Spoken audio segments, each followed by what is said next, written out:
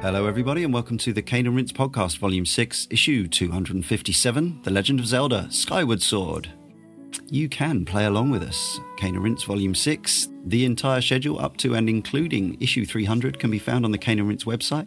But for those looking into the near future, the next 5 issues will cover They Breathe. That's a short game and an inexpensive one if you fancy joining in with that show, and you can hear from the development team on that podcast. It's a fascinating listen. We've already recorded it. After that, we have Rare's Blast Core or Blast Dozer, Chibi Robo, Plug Into Adventure. That's our first non-Zelda Nintendo game for a while, I think. But then it is another Zelda, the last one of our Odyssey, The Legend of Zelda: A Link Between Worlds. And following that, a complete change of pace and genre with Project Gotham Racing and Project Gotham Racing 2. Head to caneandrinse.com for articles, features, reviews, links to our forum, our Facebook page, our YouTube channel. We do all that stuff. Yes, we do. It's not just the podcast. And if you enjoy it and these podcasts, you can support us in a number of ways. If you go to patreon.com/caneandrinse, you can donate $1 a month or whatever you think, whatever you can afford. And that gets ploughed back into the making of the many hours of podcasts that we produce each year. You could also buy a t-shirt or a bag featuring either the Cane and Rinse logo or the Sound of Play logo. That's at shop.spreadshirt.co.uk. And yes, we do have that other podcast, Sound of Play. It's all about the love of video games music, but we also end up talking games. Sometimes we talk in depth about the pieces that we're listening to. Sometimes we just lean back and listen to the music itself. It's a lot of fun. Check that out. Review, rate and subscribe Sound of Play and this Cane and Rinse on iTunes or Pocket Casts or Stitcher Radio or TuneIn or whichever other platform you get these podcasts from. Now joining me, Leon Cox, in issue 257 are Joshua Garrity. Hello there. Leah Haydu. Hey, hi. And Mikhail Kroder. Hello. Hello. So here we are, the penultimate of our Legend of Zelda series. We elected not to do Triforce Heroes in the end, and I don't think anyone's raised too many complaints about that, least of all the panelists. That may be terribly harsh, as I haven't actually played it, but reception to that one did not seem to be overwhelmingly joyous. And we were originally planning on doing Breath of the Wild at the end of the series, but then it got delayed, and it's only just going to be coming out around the time we release our A Link Between Worlds podcast, so we'll do that someday in the future. So here we are, Skyward Sword, Nintendo EAD, of course. This game had the longest development time in the history of the franchise. This was the first home console game to be directed by Hidemaro Fujibayashi, who, as we know, had previously, as well as having worked on Magical Tetris Challenge on the N64 and a couple of slightly more obscure PlayStation Saturn games, had worked on the Game Boy Color games that we covered quite some time ago, The Oracle of Ages and Seasons, and Four Swords and Minish Cap and Phantom Hourglass. And he is also the director on Breath of the Wild. So it's interesting because I think Eiji Aonuma still is often the front person, the spokesman for the series, but actually Aonuma's now a producer, which is the role that Miyamoto had after he moved upstairs one, and Fujibayashi has yet to sort of generally, I think he has been seen in some publicity. You guys might know better, but I think Aonuma still tends to take centre stage. I guess he's just been doing it a long time, since Majora's Mask, so he knows what's what. The main designer on the game is credited as Ryuji Kobayashi, and the writers are Fujibayashi-san, but mainly Naoki Mori, who wrote the script for the cinematic scenes, who came into the role after 1.25 years into development. And the cinematic scenes were directed by Shigeki Yoshida, worked with Mori. And the game's theme is the use of the sword, and it sort of serves as an origin story for the Master Sword weapon. We'll talk obviously more about the plot in a bit. 5 composers worked on the game. Koji Kondo only provided one piece, which is the sort of background story piece at the beginning. And yes, it was released on the Wii in November 2011, all around the world. No delays for regions, maybe a day or two difference. And it has recently been re-released on Wii U Virtual Console. Wii Virtual Console on the Wii U, but only in America so far. And the reviews were positive. At the time, it was reviewed by 61 outlets, and the average score was the healthiest for some time for a Zelda with 93.15%. And that included maximum marks from the UK magazine Edge, from Eurogamer, from Game Informer, from IGN, and from Videogamer.com. Looking at it now, the user ratings, that is, punters voting how much they like stuff on websites, on Nintendo Life, which is quite a positive Nintendo community, as you'd imagine, it has an 8.8, which is obviously a little lower. And over on Metacritic, it has a flat 8. It won a lot of awards at the time. Best game at IGN, also best graphics, best sound, best story in the Wii category, Reader's Choice in the best overall game category, Game of the Year awards from EGM, GameSpot Edge, and Nintendo Power. Multiple nominations at the 2012 DICE Awards, Games Developers Choice Awards, and BAFTA Games Awards. And it started off strong but faded quite quickly, probably due to the age of the Wii.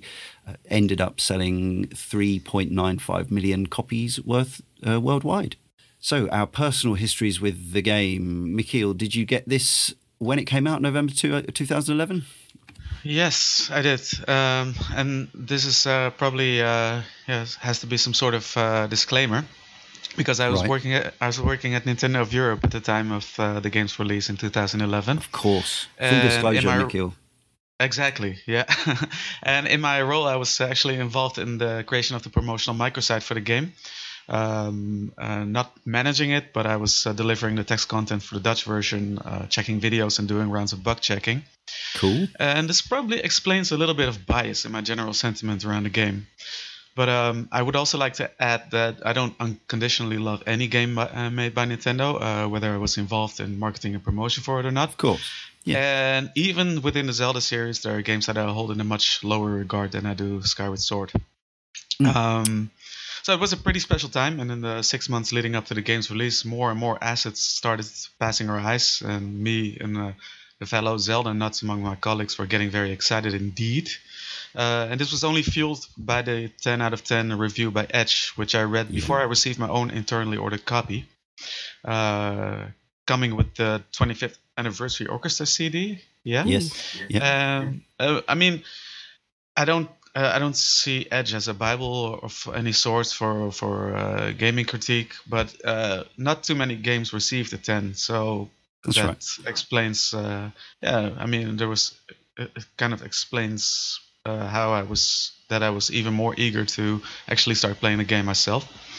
And as usual, what's usually the case for me with a home console Zelda release, ever since A Link to the Past, I put everything else aside and started playing through the game in my spare time, maybe taking around 2-3 weeks before the holiday period to get to the end.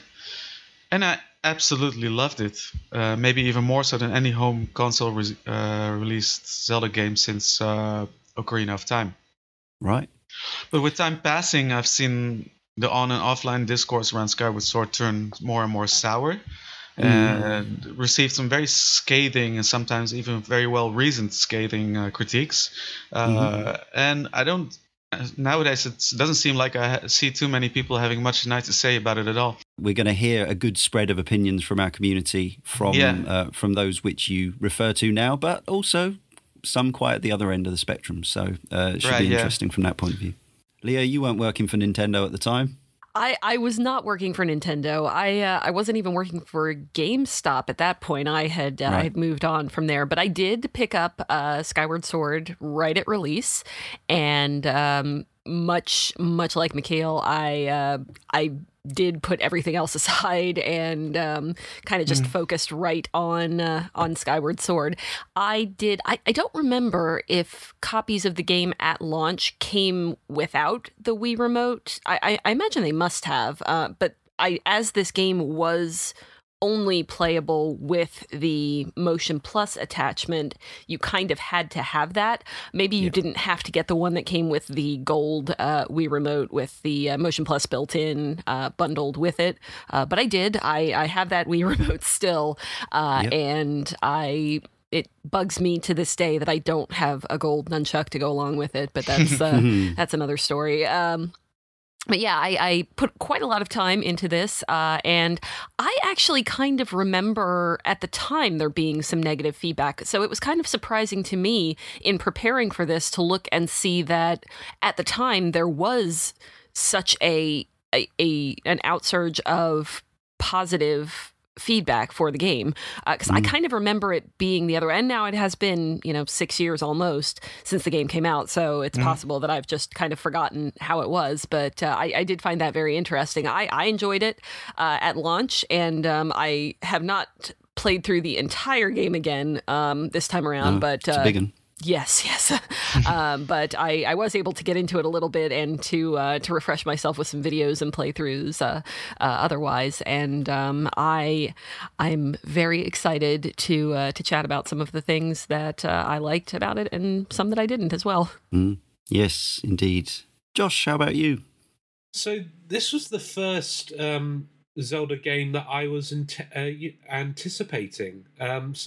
Previous to this, I was kind of catching up on my history, whereas this time I saw the reveal trailer at E3. I saw all the video footage that was coming out, showing off the motion controls for the sword, for the bow, and just showing off some of the worlds that we'd be exploring. And I was really, really excited for Skyward Sword. Something about the aesthetic of the game, and we'll talk about this later, but the music was really grabbing me with all the footage they were putting out. And I was up for a game that really sold the promise of the Wii with that kind of motion-controlled sword combat. Because when you first picked up a Wii and you held the Wiimote in your hand, that's what you wanted to do with it. At least, I speak for myself here. That's what I wanted to do with it. I wanted to pretend I was Luke Skywalker with a lightsaber or a knight with a sword. And the fact that Skyward Sword was promising that was really great. And so I played and completed this the day it came. I didn't complete it the day it came out. I bought it the day it came out, and the weeks following completed it. Recently, I managed to get a fair way through it. Again, as we'll note in this podcast, it's quite a long game, so I wasn't able to finish it again a second time round. But yes, I've been reminded a lot of how I felt about it. Some feelings are stronger than they were before. Some negative feelings are stronger, but there's also some positive feelings that I still very much feel. Yes, so I got this for Christmas that year. It was requested by me from my girlfriend, and she duly obliged with the nice boxed copy with the gold Wii Plus remote. I already had a couple of Wii Motion Plus units from playing other things, but I wanted the box, and it had the CD in it, and it was gratefully received. And I think I probably stuck it on and played the first little bit at some stage. But also at the end of 2011, I started on another project, this one called Cane and Rinse, and so that kind of took over a lot of my playing time.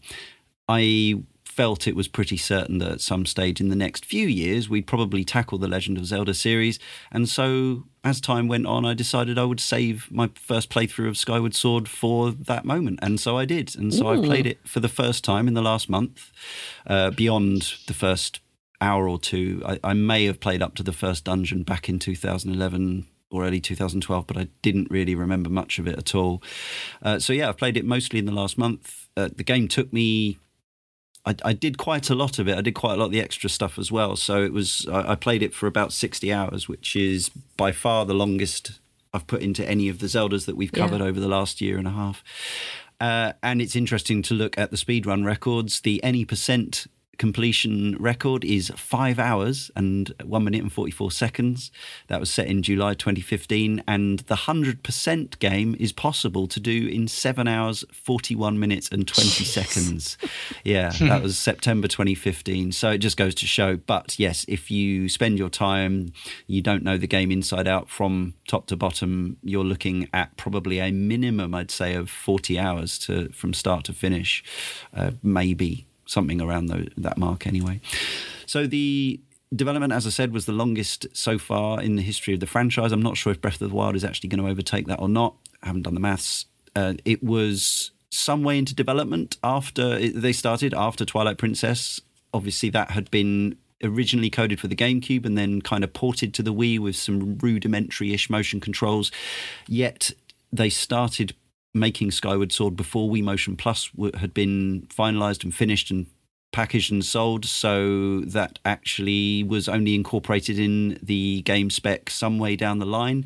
It took quite a bit of recoding and rejigging to, obviously the enemies had to be way smarter and things like that to deal with the greater fidelity that was allowed. And as we see in the final game, actually a lot of the encounters, both regular mobs and bosses, really lean heavily on the fact that you can slash in multiple directions. So they marketed the heck out of it. There were comics by the Penny Arcade guys. There were TV commercials featuring the late Robin Williams and his daughter Zelda, of course, who was famously named after the original Legend of Zelda game from the 80s when she was born. I think that's right. And so let's get into it. Issuing a spoiler warning here. The timeline of this Legend of Zelda it exists right at the start. So the Hyrule Historia book came out around the same time as this game, certainly the same year.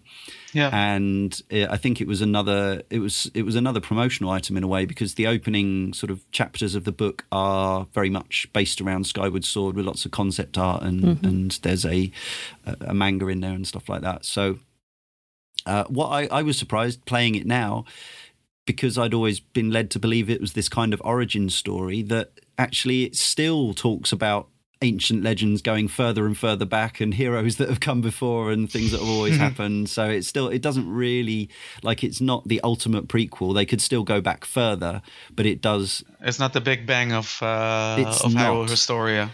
So there's a story to be told even before this one, and that's fine. Maybe it should always be eternal. Maybe there should be no origin story as such. But as we say, the origin of the Master Sword is effectively told in this particular version. As usual, things have different names. This is one of the ones with the setup where Link is friends with Zelda from the off, which seems to have become more of a regular thing as the series has gone on. We've talked about Spirit Tracks and other games where, or at least they've been put into contact fairly early on, or they have some awareness of each other, whereas earlier in the series it was much more about this, ravishing, distant princess figure who you were sent to rescue.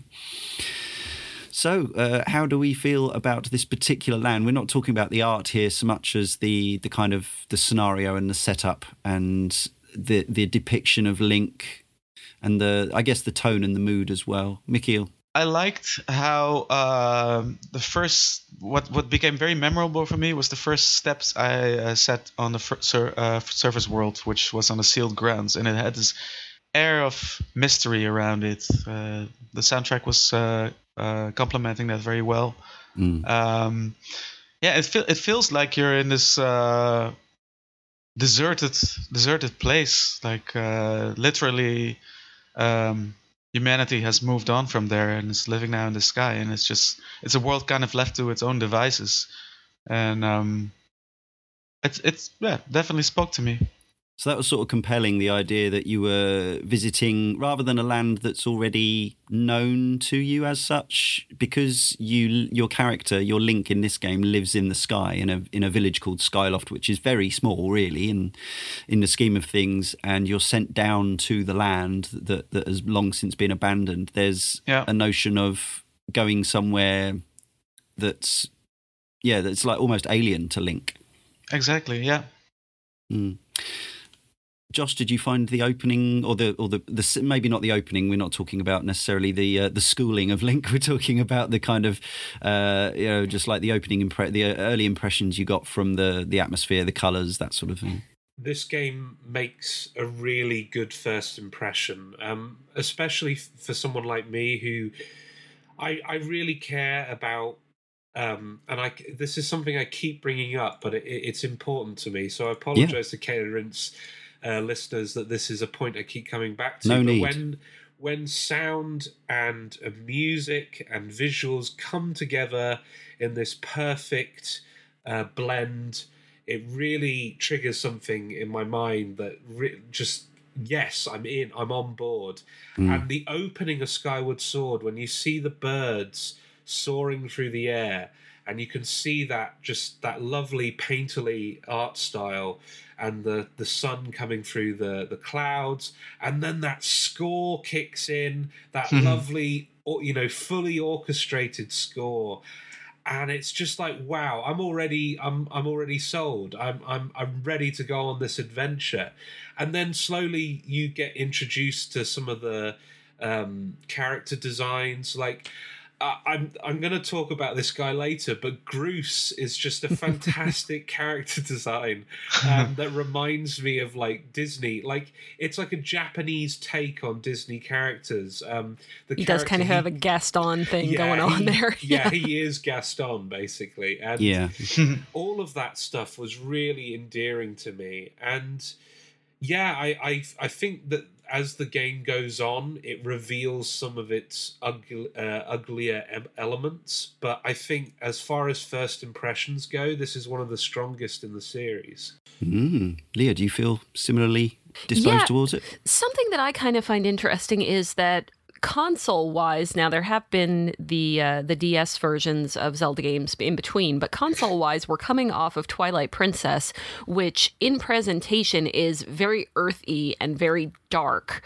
And here we are coming into something completely opposed to that. It's very light, it's very airy, it's kind of pastelish, at least at the beginning. Now, there of course there are some places where that does change, but the visual presentation is so different from what we have just seen in Twilight Princess, and it's beautiful. I think it is really well presented, and I like that they took advantage of the fact that maybe the most technical graphics are not the best graphics in this particular situation.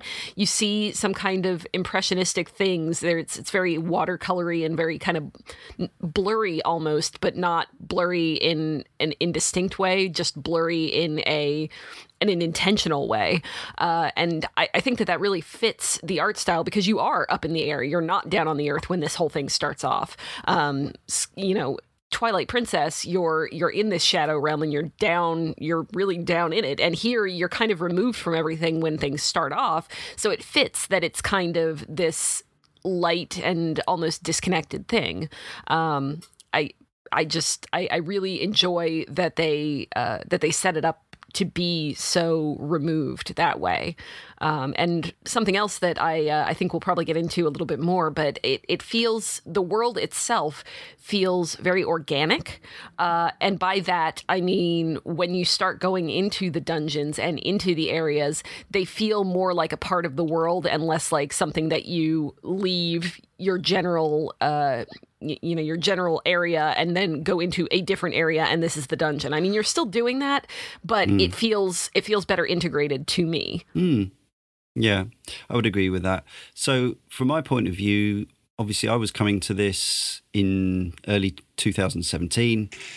Even when I got this game, even when all of us got this game, we'd all been playing, quotes, HD games for 5-6 years up to that point. So games in much higher resolution, 720p, whatever, far more pixels per square inch. This was late in the Wii's life, and so I guess there had still been some crossover. I'd still been playing some new Wii titles back then. Certainly, we on Cane and Rinse are all people who go back to much older games, but all that said, I can't deny the fact that when I first started playing this in early 2017, coming off the back of some astonishing looking stuff on PlayStation 4 and whatever else and PC, it's a little jarring because it's not only the lower resolution, although that's part of it. It is also the lower polys. There are still some areas which don't look much more polygonal than even Ocarina of Time. There are certain ledges and things in places which just look like cubes. It's like going back to Tomb Raider times or something. You're just climbing up a cube, and all that stuff is. It's not something that I can just completely ignore straight away. However, the longer I played the game, and I played the game for 60 odd hours, the less I cared. And the overall art of it and the colour and the sumptuous animation and all that sort of thing just left those other considerations in the dust. They never fully went away. I was always thinking, wow, Breath of the Wild's going to look amazing, isn't it? Just those extra, even having come off the back of playing Wind Waker HD and Twilight Princess HD, which Twilight Princess HD is, we talked about how we felt that looked. I thought it was very pretty, but I was, again, very conscious about its other stuff. It's not just the resolution, it's the lack of kind of dynamic lighting. It's the even particles in the air are so much chunkier when there's a lower resolution going on. And I don't like to reduce something that I think is ultimately so gorgeous and beautiful and artful to these matters. But these are video games. There are technical considerations, and it does have an impact. So, but overall, yes. But I was pretty much hooked on this game for 60 hours, and I certainly wasn't thinking, got to go back to these rubbish graphics again. And as I've said many times before, I actually quite enjoy playing older polygon games sometimes, because you get the fresh hit all over again. If you go from playing something on the Wii or the PS2 and then you fire up latest AAA game on PC or PS4 or Xbox One, you go, oh my goodness, look at the graphics. So there's fun to be had there as well. What matters for me more, I think, when it comes to visuals is that the design, like a feeling that the designers have kind of made everything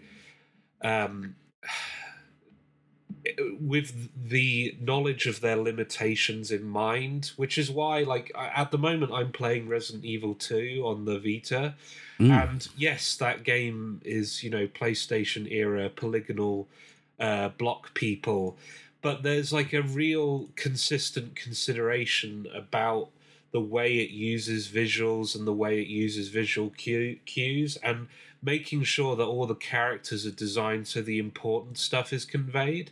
And so despite that game being really old, it still has like a really potent sense of personality and character expressed through its art. And I feel that really, really strongly with Skyward Sword. This game has a visual identity that is overwhelmingly strong, for me at least, and I think it really does kind of, if we're comparing other entries in the series, I think it does stand shoulder to shoulder with Wind Waker in this regard. I just think so many of the character designs are memorable, so many of the enemy designs are memorable, and so many of those little creatures like the QQs and the mole people Kikwis. the Kikwis and the Kikwis.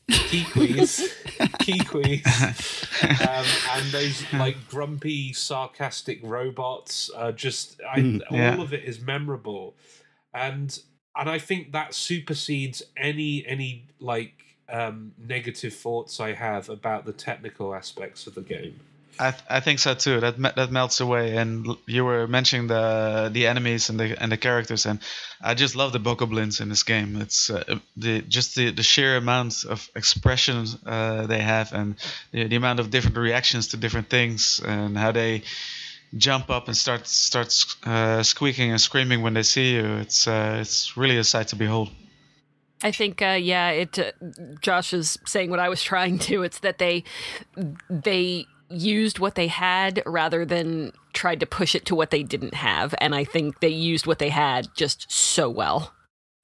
Yeah, so famously, the art style is and the color, the use of color is inspired by Impressionism and Post-Impressionism, Paul Cézanne in particular. And actually what they did here, which is something that hadn't really been done before to my knowledge, was rather than masking technical limitations as regards to things like draw distance and resolution with fogging or lack of visibility, they actually put the backgrounds into a sort of impressionistic state. So they become like, they almost look like pointillism or something like that. Mm-hmm.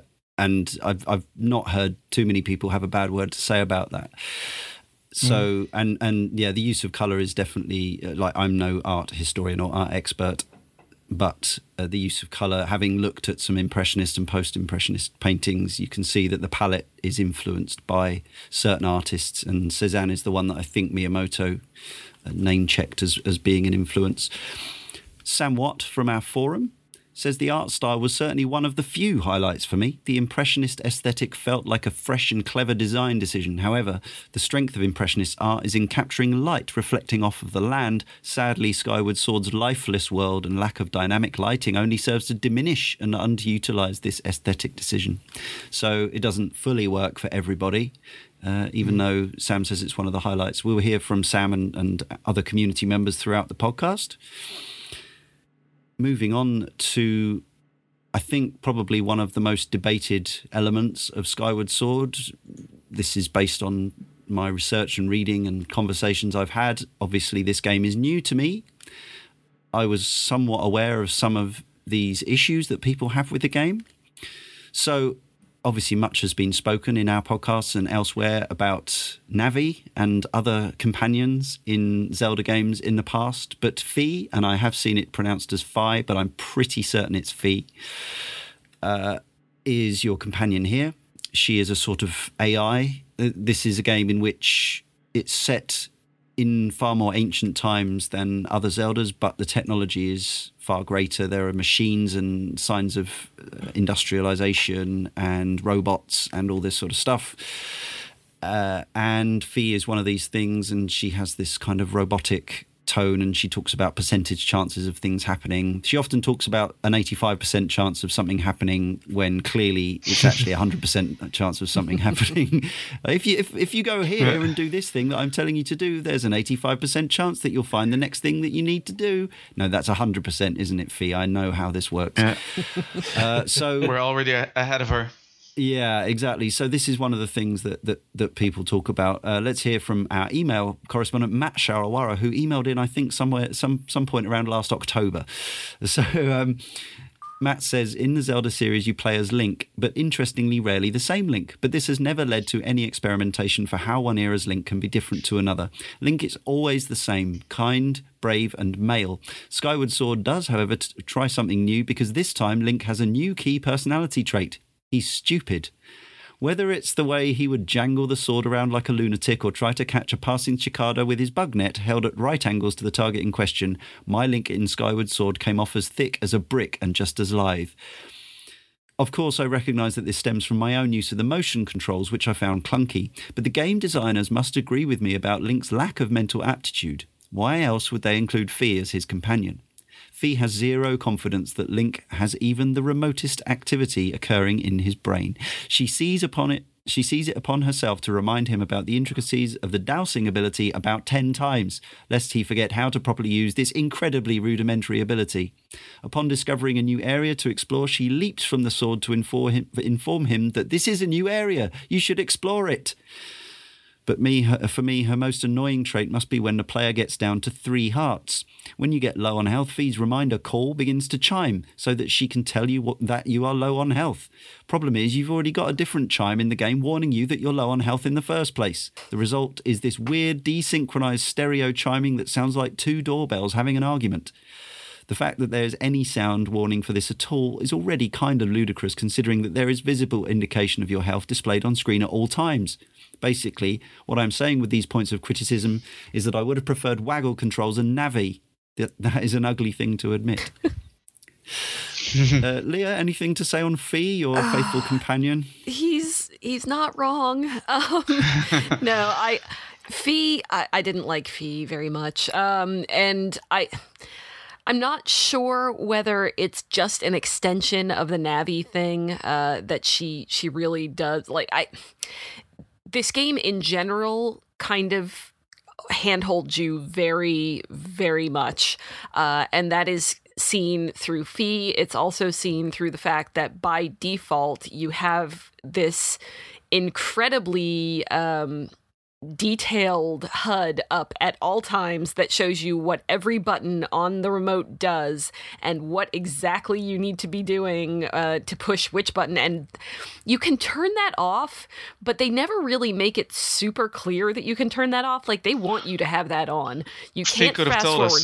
Yeah, exactly. She could have said. Yeah. I'm kind of surprised. I found that didn't. Pro HUD, by the way. Yes. Pro HUD made a big difference to me. Yeah, and I mean, it's useful for a little while, but if they had made it a little bit more clear that you didn't have to have that, I think this game kind of needed a yes, I have played a Zelda game before option, and I really hope that they learned something about that particular facet in Breath of the Wild, because I know that there are going to be new mechanics, but by the same token, you know that they're going to include some things that have been staples of the series, and I really don't want there to be some companion character or some pop-ups explaining every single thing that you do every time that you do it. So when you turn on Breath of the Wild, each time you start a new session, when you collect crafting material, do you want it to explain that you've picked up that for the first time this session and then have it fade into a menu and show you that you've collected it with an animated icon? Yeah, that'd be great. If we could just keep that, let's start writing letters to Nintendo, because if that's not in there, it should be.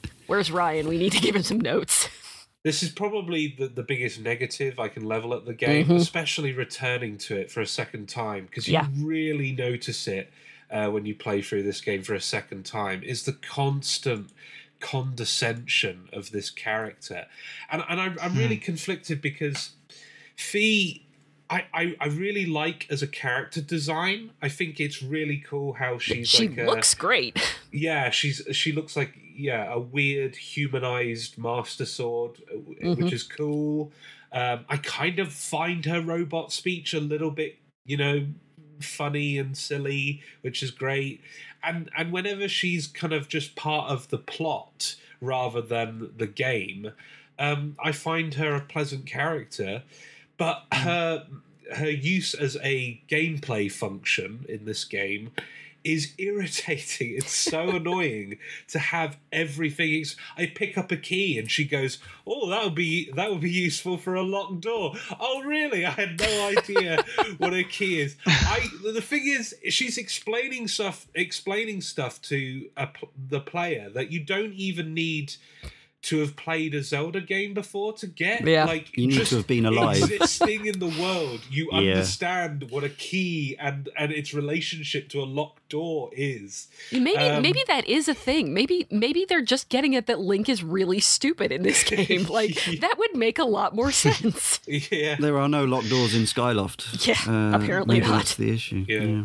You're here on our They Breathe podcast talking to the developers of that game, and obviously that has a very different audience, and it's a short, independently developed game, but the developers in that have total faith in their audience to work out what's going on. They don't even tell them what buttons to press or where to go or what to do or anything like that. So I just feel like Nintendo they wanted this Zelda to sell probably a lot more copies than it did, and including to a market that didn't usually play these sorts of games. And in doing so, they ended up alienating a lot of their core audience, which I guess may have even contributed to the sometimes very dismissive attitude you get from core gamers towards the platform that it was on, which I always think is a shame, because there's so many wonderful games on it. But it is kind of interesting that she is an AI, or has that kind of lean to her character design, because when you think about it, she's supposed to be kind of the spirit of this sword, and she's kind of directly related to the goddess and everything. So you'd almost expect her to be like a nature spirit, or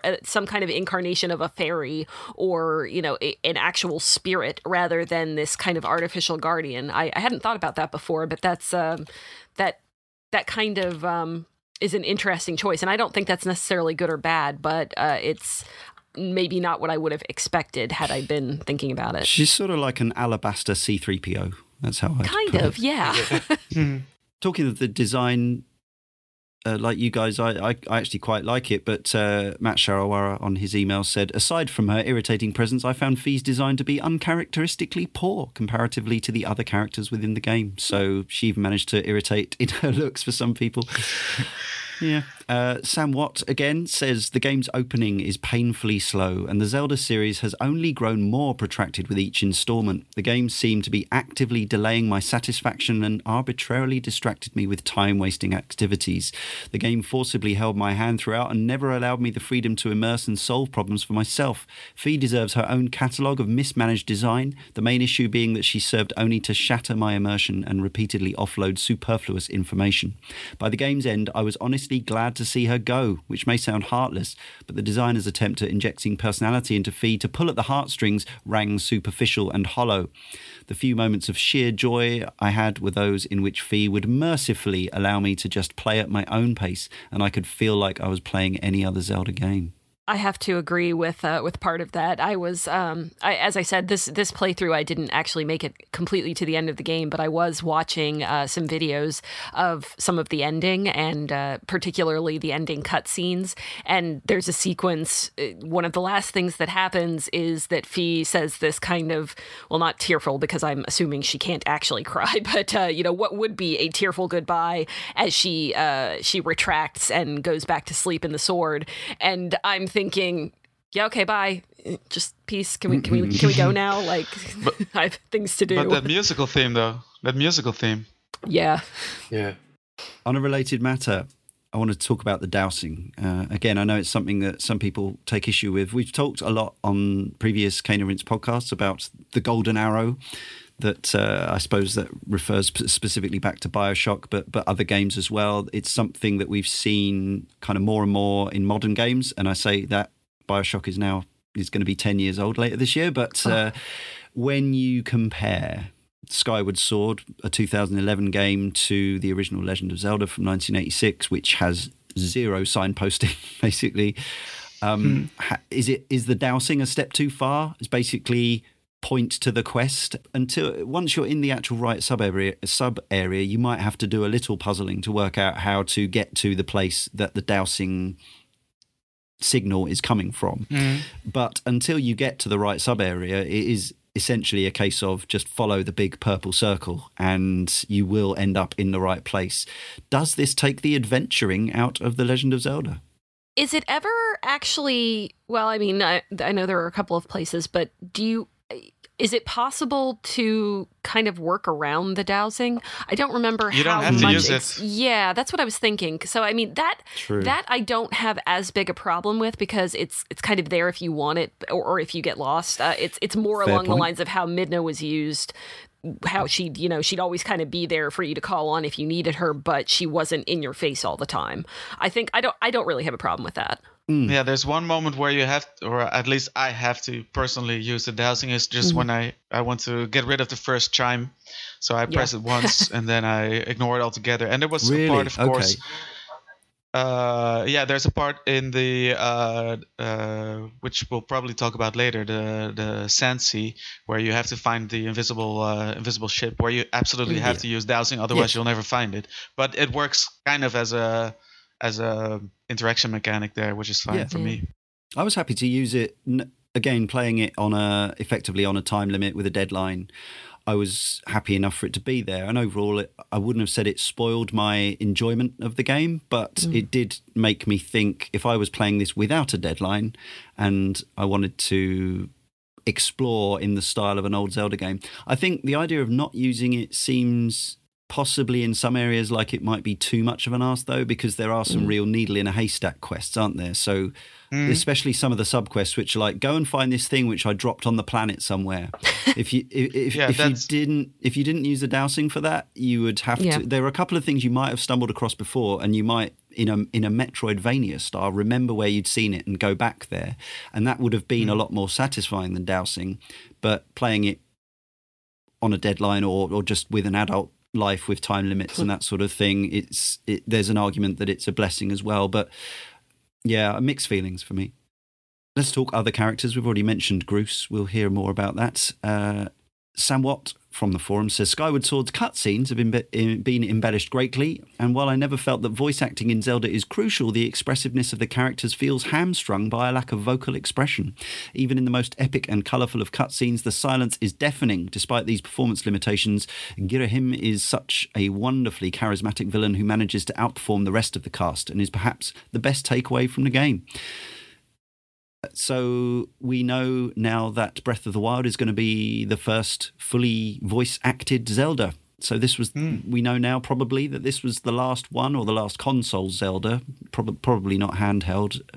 Obviously, Link Between Worlds is text boxes as well, but this may be the last big home Zelda that doesn't have voice acting in. It's something I was always quite pleased about. I like the little cameo noises, just characters who go, oh, and whatever else, even though it's absurd, but I can understand why other people would want it. Certainly in my head, characters like Groose and Girahim all had a voice, because when I read, the characters automatically kind of take on voices, even if I'm not directly acting them in my head. It's like reading a book, right? You make the character voices in your head. Yeah, exactly. Girahim's voice to me, and it took me a minute, because like I could kind of hear him, but it took me a minute to pin down who it was I was actually thinking of. So Girahim's voice to me, just the way that he acts and how overblown he is and kind of self-important. He sounds to me like James, and not our James, but James from Team Rocket in the original Pokemon. Yes, that was him to me. Yeah, I did actually. I did want to address that subject. I do have a slight issue with the fact that I think it again. It's one of these things where I'm almost loath to say it, but I think it might be somewhat a cultural thing. But the idea of this very kind of camp, almost effeminate guy, that is why he is weird and scary, because he's camp and effeminate. And look, he's wearing women's clothes now. And there's certainly, I think, a lot of his villainy is drawn from his effeminacy, if that's the right word. I don't know that it was that he was being, for me, I don't think it was that he was being feminine. It was that he was being, I don't even know how to really phrase it, but like the tongue thing, that's not feminine, that's just creepy. No. That's like that. Yeah. It's not exactly that he was being inappropriate intentionally, but it felt kind of almost on the edge of something that would not be appropriate in a kid's game. You know what I'm saying? Definitely. And maybe that ties into something that I'm culturally internalizing, but I really liked the character design, but some of the way that he was written and his mannerisms were they made me uncomfortable. I believe that one of the sort of telltale signs of a homosexual character in traditional Japanese animation is that they hold a rose between their teeth. So James out of Team Rocket does that. And there have been various other examples. There's a character in Guardian Heroes, the Treasure Sega Saturn game, who does the same thing. And I don't think Girahim actually does that, but he does everything else. And it makes perfect sense to me that the suggestion is that he's kind of sexually not what would be deemed, quotes, normal, and that he's at least a pervert, again in quotes. Vega of Street Fighter also kind of the claw. He kind of fits that archetype, right? Yeah, absolutely. But I'm not sure if it's if that's completely a reference to homosexuality or a homosexual man, but it's often kind of an extremely vain man that they're trying to portray in that way. And also the voice acting, what little there is for Girahim, is done by the same voice actor who voiced the character Frieza in the Dragon Ball Z animes. So and who also kind of fits that archetype. It looks like he wears lipstick and kind of androgynous character. But when I'm not meaning to imply that the creators of this game are saying, gay people are evil. It's not that simple. It's not that straightforward. But there's a suggestion to me that this guy is, perverse in some way, in quotes. I think this character kind of is treading the line for me, where he's one action and one comment away from being kind of an offensive stereotype, but he never quite goes over that line. Agreed. So for me, he still ends up being like a really charismatic and entertaining villain that I'm okay with being in this game. And for me, it also felt like Nintendo were trying to create like their own version of Sephiroth for the Zelda franchise, or some kind of like anime badass villain, because Ganondorf doesn't really fit that kind of archetype of the anime badass villain. He's much more of a Western style baddie, whereas Girahim is very much kind of styled after stuff like characters out of Final Fantasy and other kind of Shonen Jump style animes. But I again, like, going back to Sam Watt's comment, I actually am terrified about the inclusion of voice acting in Breath of the Wild, because because there is a charm to having just those emotive little sounds that they make, like Girahim's and stuff like that, and punctuating all the I do think Skyward Sword, as silly and over the top as the dialogue is,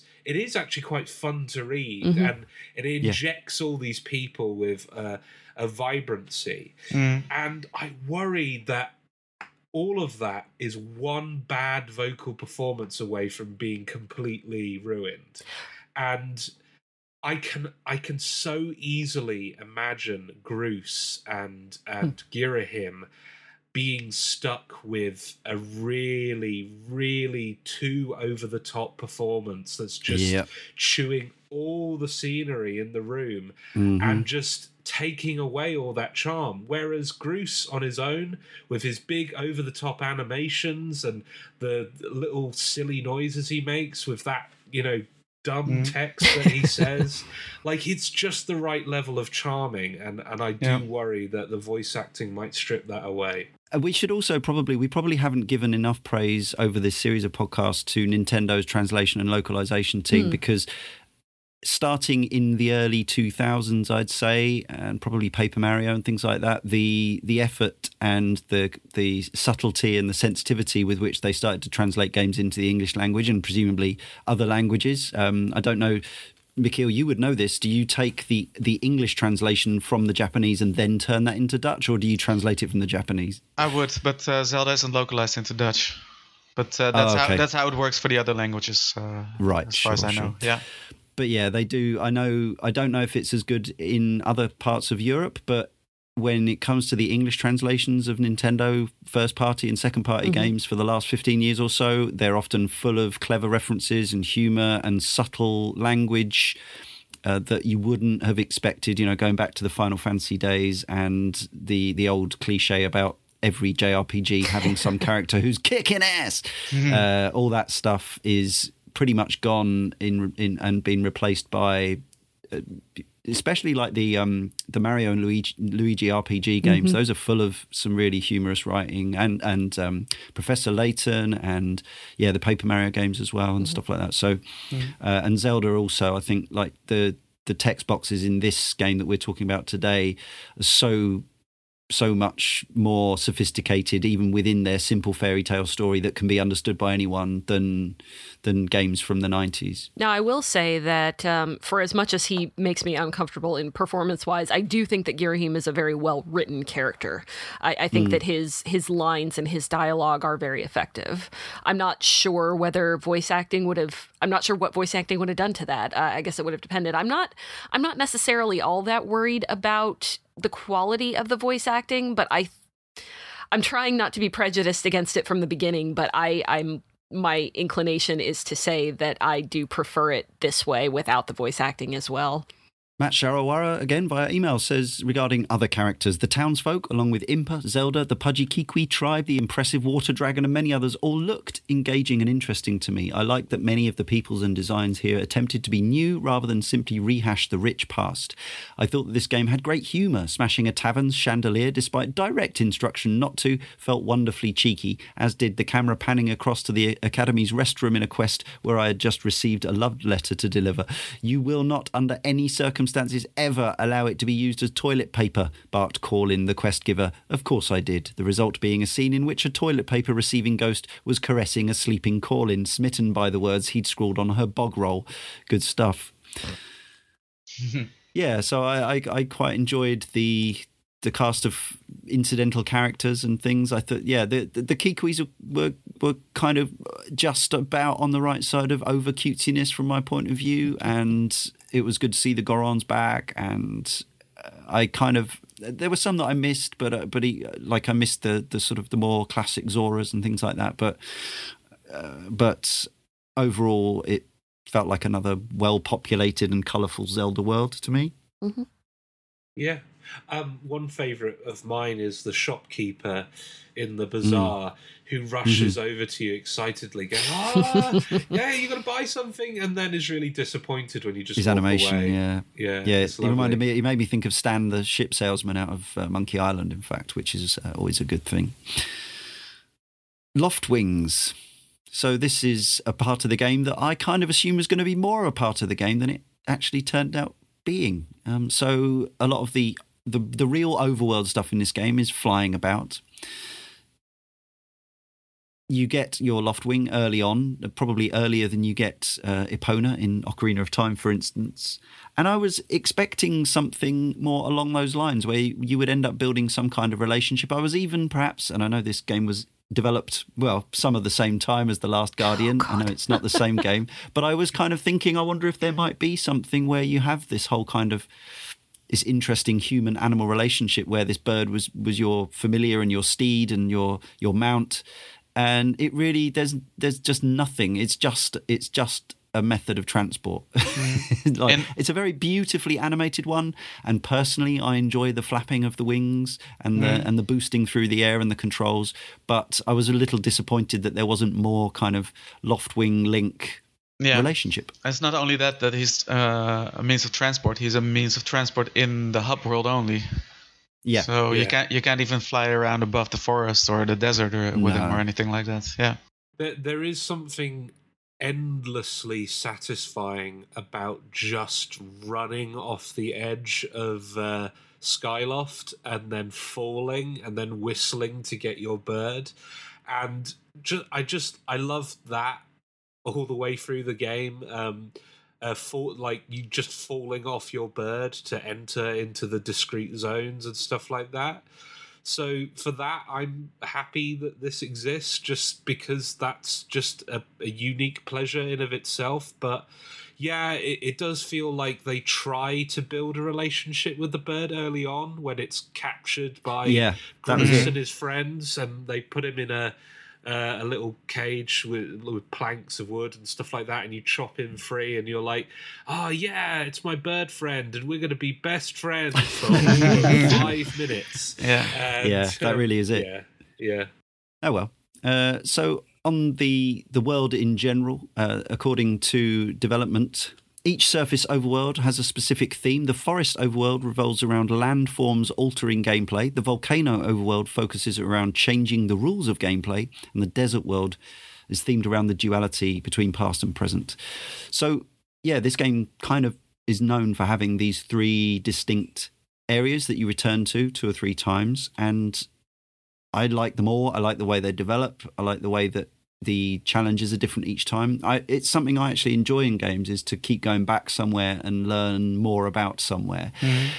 But it seems that that's not something that sits that well with everybody.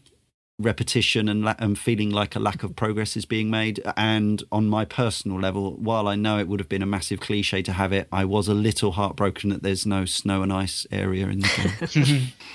I didn't, it's... My feelings on, for instance, the central dungeon in Phantom Hourglass are well documented, but I didn't feel that way about, even though you do repeat some of the same areas in your quest to kind of get to the different dungeons that branch off of each of these 3 areas. You do repeat some of that, but I didn't feel the same way as I did repeating floors in that central dungeon, for instance. I was okay with going about this different ways, even though some of it may have been the same. I liked how they kind of evolved off of each other and split off into these different areas. I thought that there was enough variance there that I didn't mind repeating a step or two. And you almost never have to repeat a puzzle over again to reach the same spot. And there's of course the bird statues that you can instantly warp to, so you can skip whole areas. And I got to think actually recently about this whole setup because comparing it to Ocarina of Time, it's almost like the sky you can compare to Hyrule Field. And if you then look at Ocarina of Time, there's the Goron domain, the Zora domain, exactly that, yeah. and the Gerudo domain, which are also three areas, but they're by far not as rich and developed as these 3 areas are. Yeah, completely agree. And also these areas transform. There's a whole section later on, and I know it's not liked by everybody, that we'll hear a couple of comments about it later, but there's an area where you've visited it umpteen times and then you go back and it's flooded with water and you get to swim through it and stuff like that. So it's distinct. It's not just going back to the same areas over and over again. And obviously you have new tools. There is the whole Metroidvania element, if you want to call it that. So yeah, this was not an element of the game that bothered me at all. It was actually something that I embraced. Another thing about the game world that I loved from the beginning was that it kind of took me back to A Link to the Past in ways, and how every little rock, every little bush, every little item in the world seemed to have been placed there for a reason, and that just the high level of interactivity that everything had. It just it was like a breath of fresh air definitely after Twilight Princess for me. That's exactly why it didn't bother me. It's because each of these areas feels like an open air temple, if that makes sense. So the lead up to a temple feels like it's as well put together as the temples themselves. Yeah. And I liked the peeling back of the layers. Like Leon said, it's like it felt more like Metroid rather than retreading an area. You're only ever in the old areas with the exception of a boss that repeats a few too many times, you're only in familiar territory for about 5 or 10 minutes at the most, and then you're on to new stuff and new characters, and that's the other thing, is that they're quick to introduce the new character who's going to represent your return to that area. So at first it's going to be, penguin tree people that introduce you to the forest area, but later on you're going to have a dragon who's going to talk you through this area.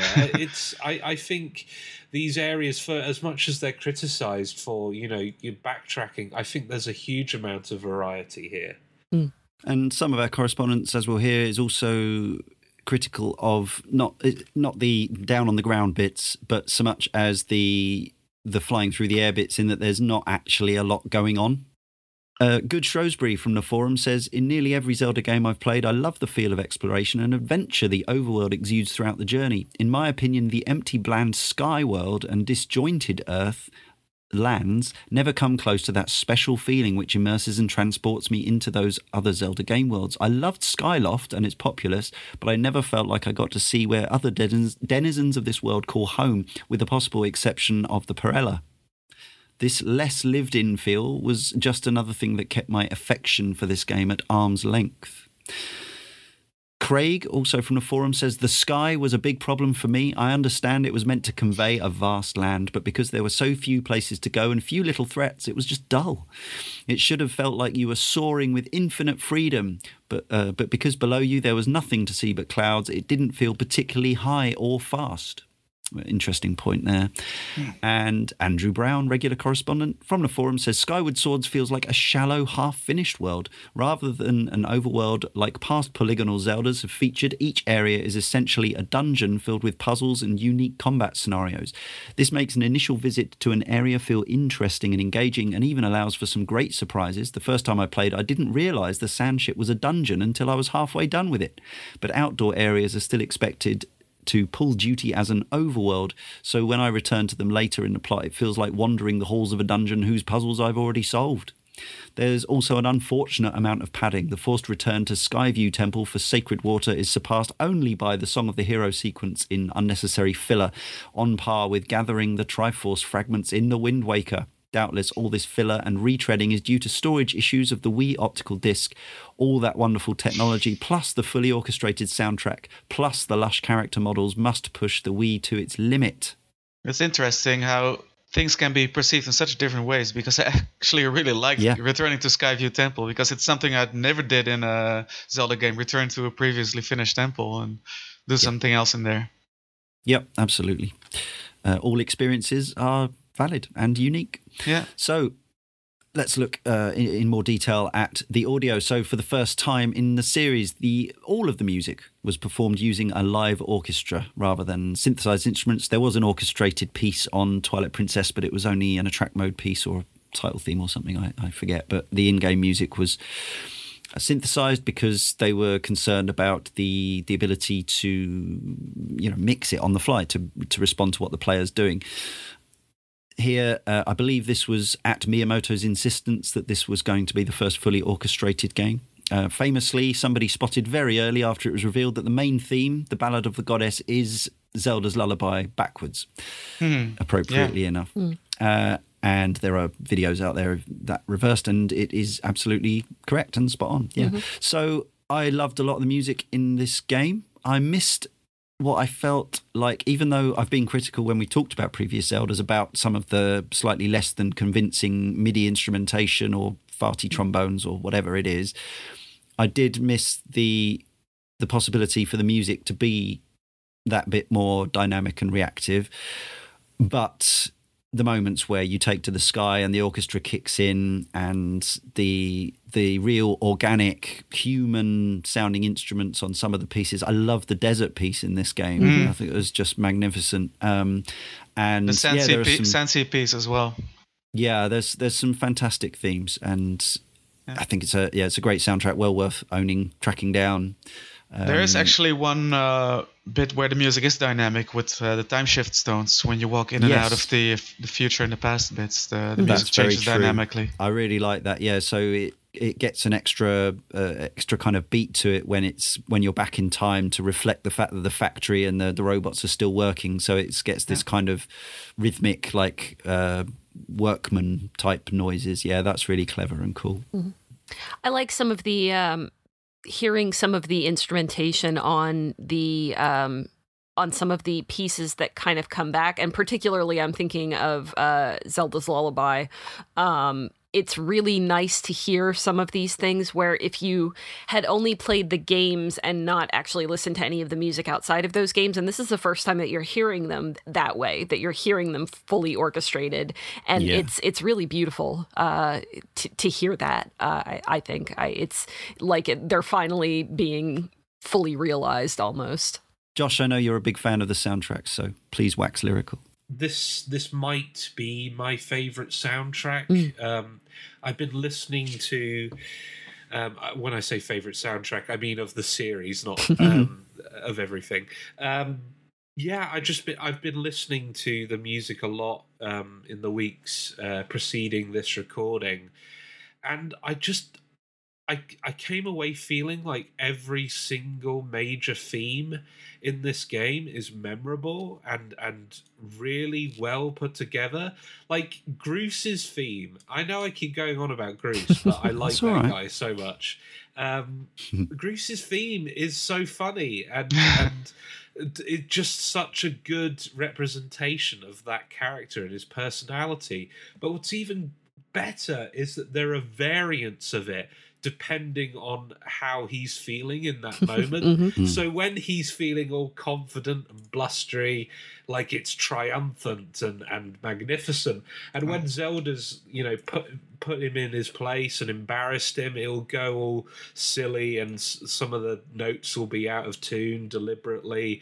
It's just, I really do think this is a phenomenal piece of work. The romance theme as well, that theme that plays between Link and Zelda whenever they're together, is just a great piece of emotional music. Fee's theme, as much as we discussed how irritating she can be, I love her theme as well. Yeah, the theme is beautiful.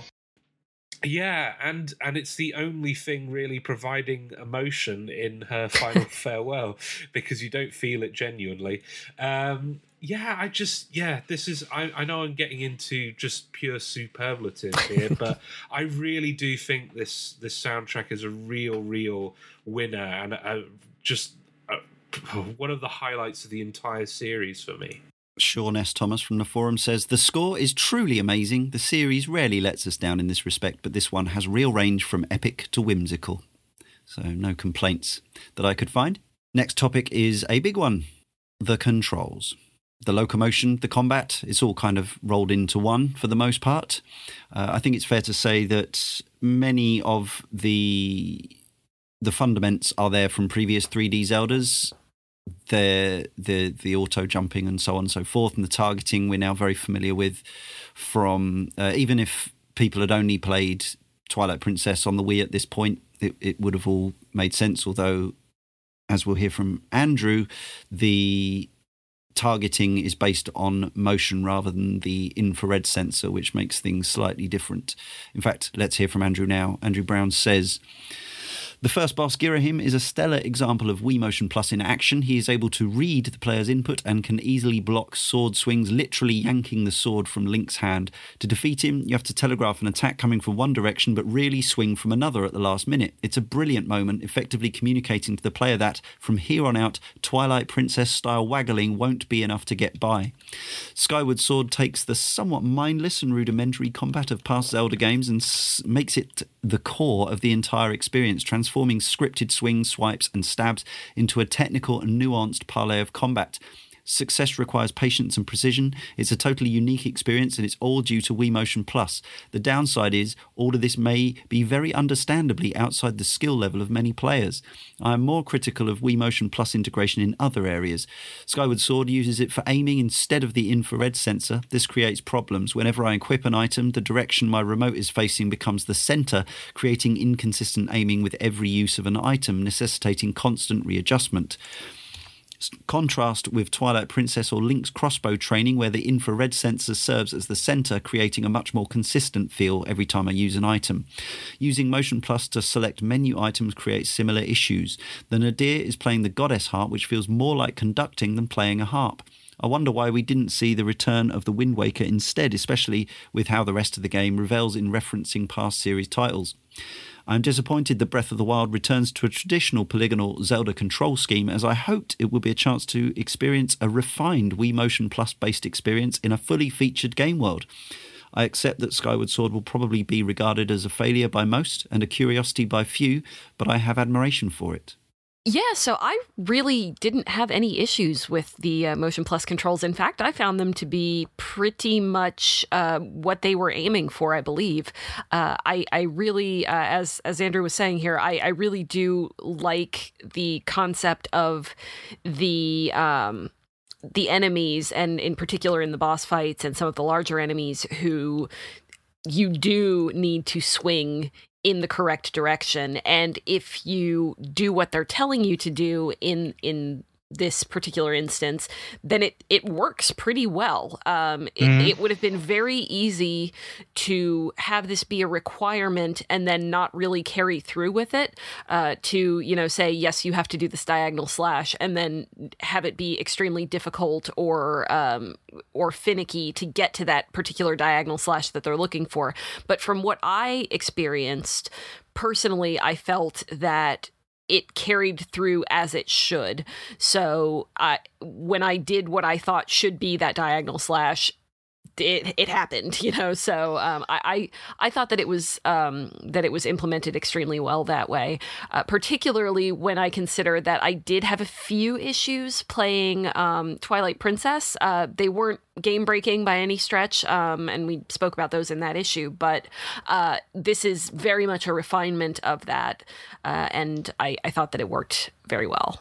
It also leads into what I love about the controls is that there's some sort of normally when you learn an action game, you learn the control scheme, the buttons, the combat system, and Twilight Princess, Skyward Sword presents a sort of a unique physical learning curve with the controls. Because when I started out, I had so much trouble with the bokoblins and trying to circumvent their defenses. And Girahim really set me straight in my first fight against him. And that actually happened all over again when I did my recent second playthrough in hero mode, no less, which made it all the more tense, and any mistake was more costly that way.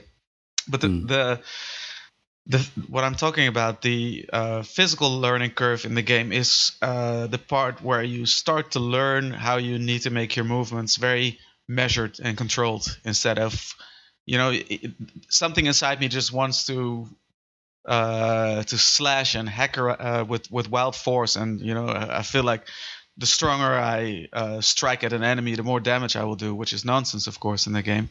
But as soon as you just start to become more measured in your controls and more deliberate in your movement, you will have very little problems. And it's actually the flailing and the wild gesturing that will throw the controls out of whack and causes the need for recalibration or recentering.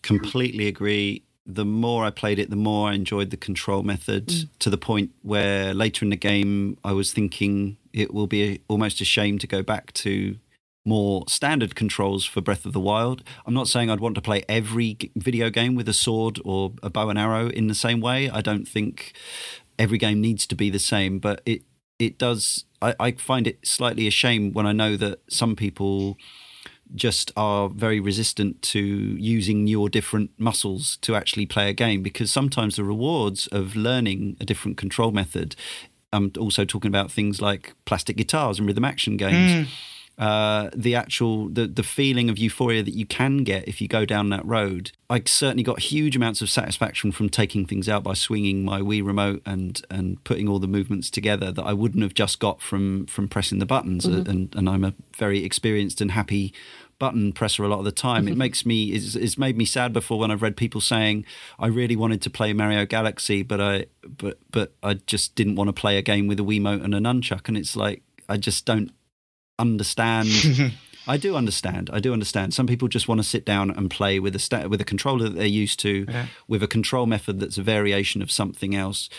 But for me, playing games like Super Mario Galaxy, and which obviously isn't Wii Motion Plus, but uses the Wii remote and nunchuck in a different way, and games like this reminds me that there are rewards to be had and experiences to be had from games that aren't exactly the normal ones, and it might require a little bit more effort at the front end, but you'll get something new and exciting out at the far end. It might take a few hours to get used to it, and maybe that's not what you want to do, but I think the inclusion is justified here. I think we've all probably had some kind of negative experience with motion controls, because the Wii had a lot of games, and some of them used that quite well, and some of them didn't use it at all, and some of them used it very poorly. So, I mean, I can understand the reticence on one level, but on another, I mean, this is Nintendo. If anybody's going to use it correctly, it's going to be them.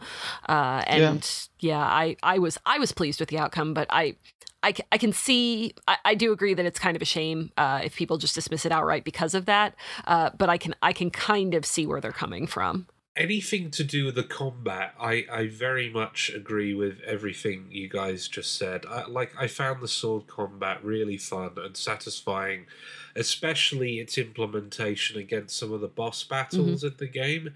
I'm thinking about the ancient automaton. I think that's a really fantastic combat set piece in this game. But I would say there are some little things where the motion controls let the game down a little bit. So, for example, balancing on ropes. At the best of times, I don't like it when games introduce like a mini thing you have to do when you're going across ropes, but having to kind of use the Wiimote to balance Link was slightly irritating. I'm not a huge fan of the motion swimming either. Which is weird because I'm fine with using the motion controls for my Loftwing. It's very much the same, yeah. And the Beetle? Yeah, but in my head, because it's flying, having that kind of control scheme makes sense. Is this your aquaphobia kicking in again, Josh? Yeah, it's my probably afraid of drowning, afraid aren't of you? water, drowning. Yeah, but I don't know what. I can't really justify it, but I felt like there was a disconnect there with the motion controls and the swimming, and I know you mentioned liking swinging the nunchuck to get the shield up. Yeah. But I would have preferred just being able to hold down a button to get the shield up, like in previous Zelda games. I think I got too used to the fact that lock on and get your shield up has been the same action in previous Zelda games, that convenience being taken away was a bit irritating. But yeah, overall I do agree with you. I just think there are little bits of motion control here and there that let it down. And about the swordplay, still it's really telling of when how much trouble you have in the beginning with bokoblins and tiny enemies, and then in the ending sequence where you rush down the sealed grounds and there's almost dynasty warriors like swarms of bokoblins rushing you, and you just hack them down. Like by the dozens. Hugely satisfying. It's it really feels like you've mastered your sword. Of course, you're holding the master sword as well, so it's cheating in a way because enemies will go down with one hit. But it feels like you've become really adept at swordplay, probably more than any other Zelda game before it. Yeah, I got a real sense of the power up every time the sword was powered up. It's not. Whereas in some earlier Zelda games, actually getting your sword powered up was a side quest unto itself. In this game, it's part of the story, the central line. And I even felt like it made all the difference in the final boss battle, which obviously it's arbitrary in a way, because if they'd given the end boss the same amount of hits, it doesn't matter how powerful your sword is. But I felt like most of the bosses in this game were, I thought, quite easy to beat, but they were always fun. We've moved organically onto the bosses and the final boss. So let's talk about them.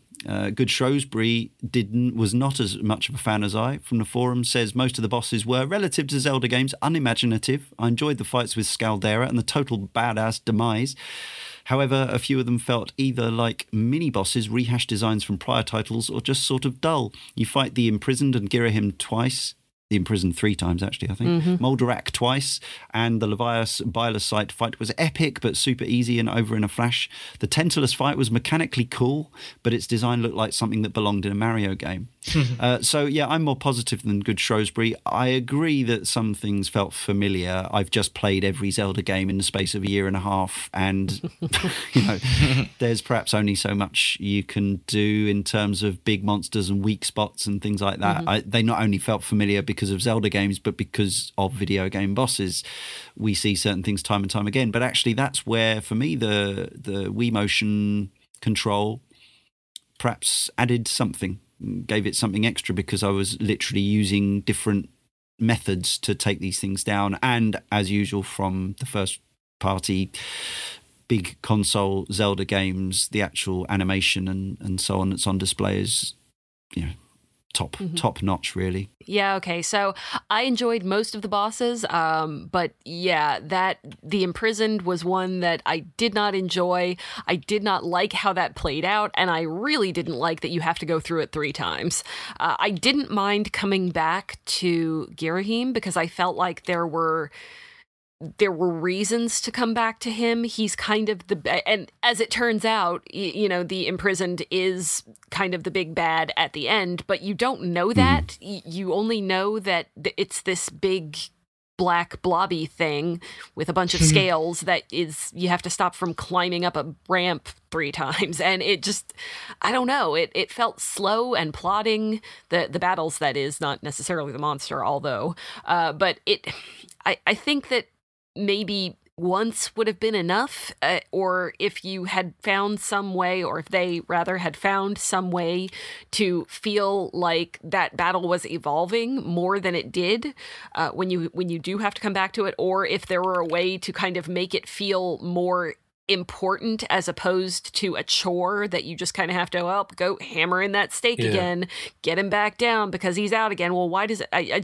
suppose I didn't feel that it did a very good job of conveying why that was so important up until the very end, and maybe that was just me missing things. But it felt like a chore. I didn't enjoy the actual mechanics of the fight, and it ended up great. I love the final boss fight, and I really did like both the aesthetics and the mechanics in that final boss fight, but leading up to it, just no. The Imprisoned for me felt like a great idea. I like the idea of this evil creature that keeps trying to escape, but you barely manage to bash it back into the ground. But the iterations on that first encounter, the second one and the third one, it feels like the mechanics they add just make it more irritating to dispatch rather than more mechanically interesting to dispatch. Just some of its attacks and the way it interacts with the player, it was just as Leah said, it was just a chore. It wasn't interesting. It was just kind of boring. It wasn't particularly hard. It's just not a very well designed boss, and it's a shame because I think this game has a plethora of really entertaining bosses. I already mentioned the automaton. I think that's probably my favorite in the game. Colossus. And I think the final boss, I think, rarely is actually a great example of a final boss. Usually, this ends up being the thing we complain about, but I think this was a strong one. It really is a shame about the Imprisoned. Yeah, the thing is, unlike Leah, I did feel like, to me, it came across as this thing is a legitimate threat, because you see him in the beginning he's shown in the very first cutscene of the game, and Granny Impa, spoilers, also keeps on hammering that this thing must not allow to be escaped all the time, like it will destroy the world. The only problem is that he doesn't feel very dangerous when you're fighting him. He doesn't even pay you much mind. You can just happily wail on its silly big toes. There's just something about this design in full that doesn't make him very threatening, and he's more of a threat to the temple and reaching it than a threat to you as the player. So I don't know. He doesn't fulfill his promise of being something really threatening. I got to say, I didn't have a major problem with the Imprisoned. Like, I seemed to be in a very small minority. I didn't love it. I found the bits where he got knocked over, where you'd get knocked over between his foot stomps, a little annoying. But overall, I fought him 3 times. I got game overed once because I didn't quite understand one of the mechanics on the final fight. I can't remember exactly what I did, or I just badly timed something. But as Josh said, they weren't overly difficult. So yeah, I quite enjoyed hammering him with the cannonballs from above and then landing on his head and smashing the thing back into his face and all that. Yeah, I thought it was fine. But for me too. But maybe it felt like some missed potential there. They could have done something more with it. Yeah, Jobo Bonobo agrees with the negative appraisal of The Imprisoned. The Imprisoned was just a boring boss that was not helped that you had to fight it multiple times. And another section that repeats are the Silent Realms, which are trials very specific in nature, a mini game, if you will, or a sub-segment. And Jobo Bonobo continues, however, what made me quit were the Silent Realms, entering the first realm and going through that agonizing trial with collecting the sacred tears and avoiding the Guardians was easily one of my least fun Zelda moments ever. It was needlessly stressful, and the fact that you have to start all over if caught just made it a tedious chore. When I realised I would have to do these horrible bits again and again to unlock more parts of the game world, I just said hell no to all that and traded it back to the shop. And Matt Sharawara on his email says the challenges in the Silent Realm made for some nice tense moments, and I found that the boss and dungeons to be very enjoyable and shiny looking, and refers back to the Imprisoned. That miserable slog that is having to fight the Imprisoned cannot be overlooked. The battle is awful and bafflingly repeated 3 times throughout the adventure, even more if you want to complete the optional boss rush for the Hylian shield. That was one quest I didn't do because the final best shield that you can get didn't deteriorate for me at all anyway. I gave up trying to do that because seeing the Imprisoned over and over again was one of those terrible encounters that managed to be both frustrating to engage with and unfulfilling upon completion. So yeah, pretty damning there. Moving right along, we should talk about the actual puzzles in the dungeons or temples in this game. It hasn't got the biggest number. It's got way fewer actual dungeons or temple levels than, say, Twilight Princess, I think. For me, they were all, I think, excellent. I think they're consistently marvelous.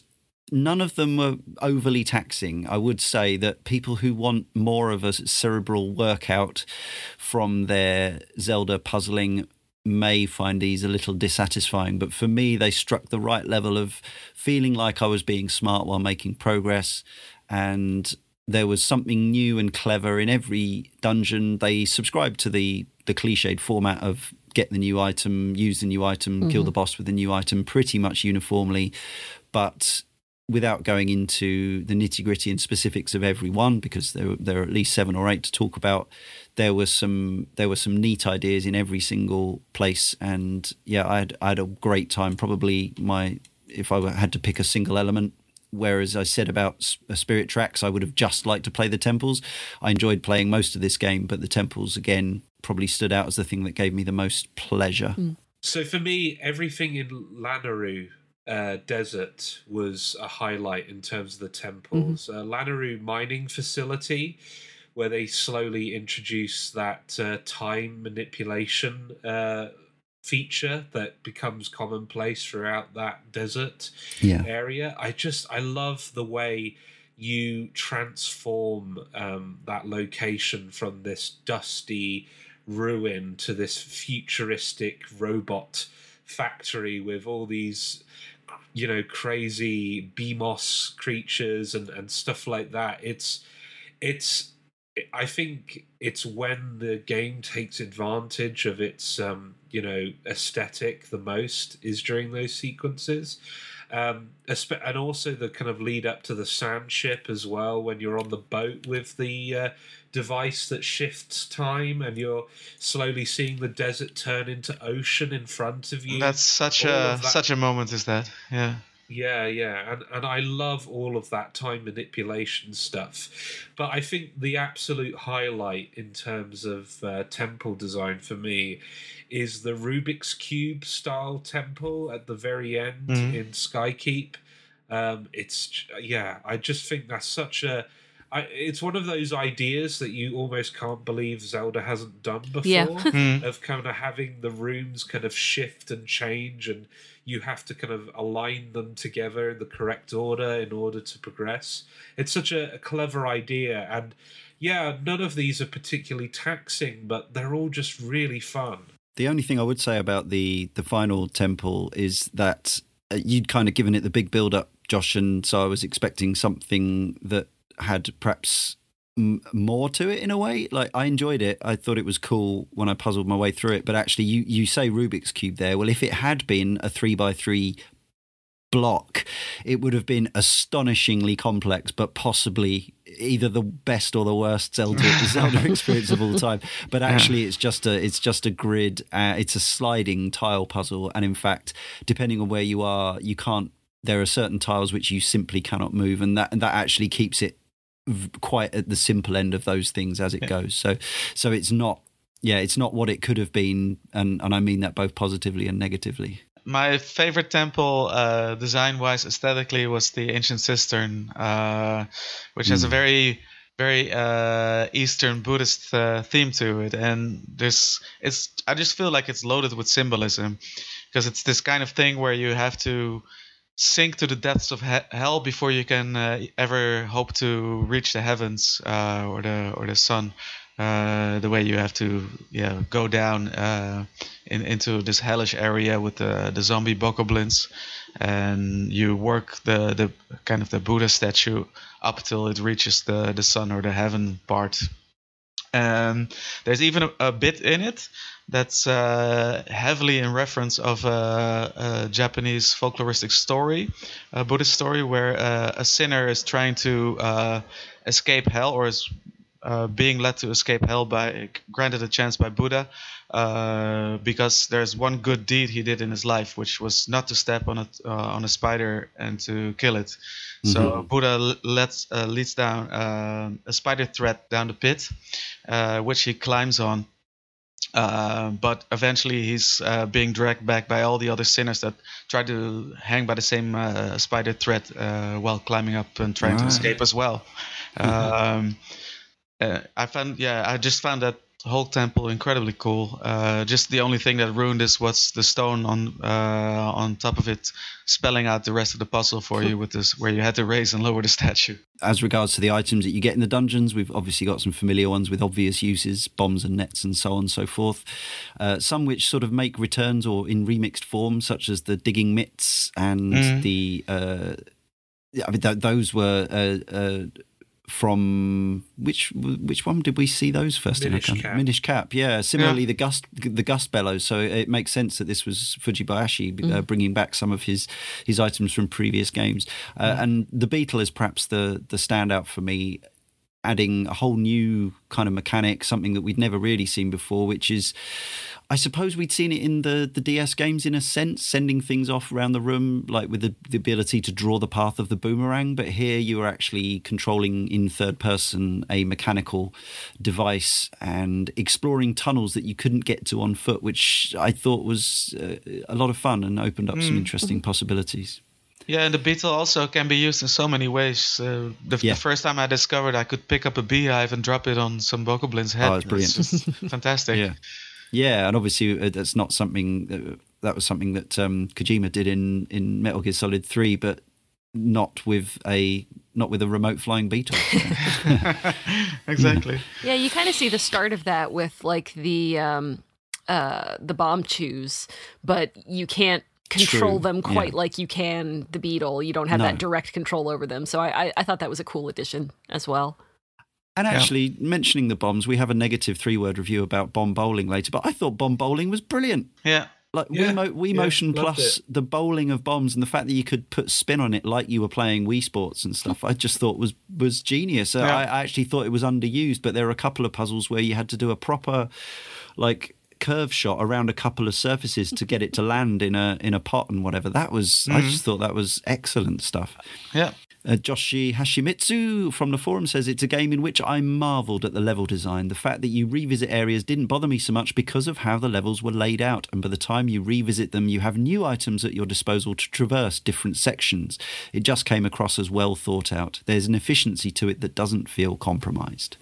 Time is running on. I just want to talk a little bit about side quests, because although the world may be sparse in some ways, I would agree with that, there are things to do, particularly in and around Skyloft, the town. I became quite fond of some of its residents, but I would agree with what Sam Watt here is about to say from the forum, that perhaps there isn't the same level of engagement as in one of the key games in the series. Sam says, in Majora's Mask, I genuinely cared for the individuals of Clocktown, and their personal quests carried emotional weight. In Skyward Sword, however, I felt actively disgruntled and apathetic to their woes, crying babies, dusty homes, and downright stupidly mislaid crystal balls, to name but a few. So I didn't feel quite as what's the word, misanthropic as Sam, but I see what he's getting at. But I actually quite liked the sort of the mundanity of these domestic quests in the midst of saving the world. It lent a bit of levity and humour. And I engaged with a lot of the quests. I ended up with the vast majority of the heart pieces in this game and other items because I kept finding myself just wanting to do stuff, play extra things. Did you get all the gratitude crystals? Not all, no. I did not turn Batro into a human, so I don't know what happens there. Is it cool? Yeah, it's really cool. He basically looks almost exactly the same, only with a human pale skin tone. Oh, brilliant! and he's just walking around Skyloft, standing on a bridge and trying to talk to people. He's looking all happy, like he's human now, even though he still looks like a monster. That's a cool scene. When you first meet him, it acts like it's going to be a boss fight, but it turns out that he's just a guy. Yeah, my cool. kids found that part very creepy. The lead up, at least. Yeah, I bet. Yeah. I tend to engage a lot with the side quests in Zelda games, and I did a fair amount in this one, but I didn't find it as memorable or really get into them as much as I did with some of the others. I didn't dislike them. I didn't quite hate the residents, but I guess I don't have particularly strong feelings for them. They were there, they were fine, but maybe not as necessary as some of the others felt.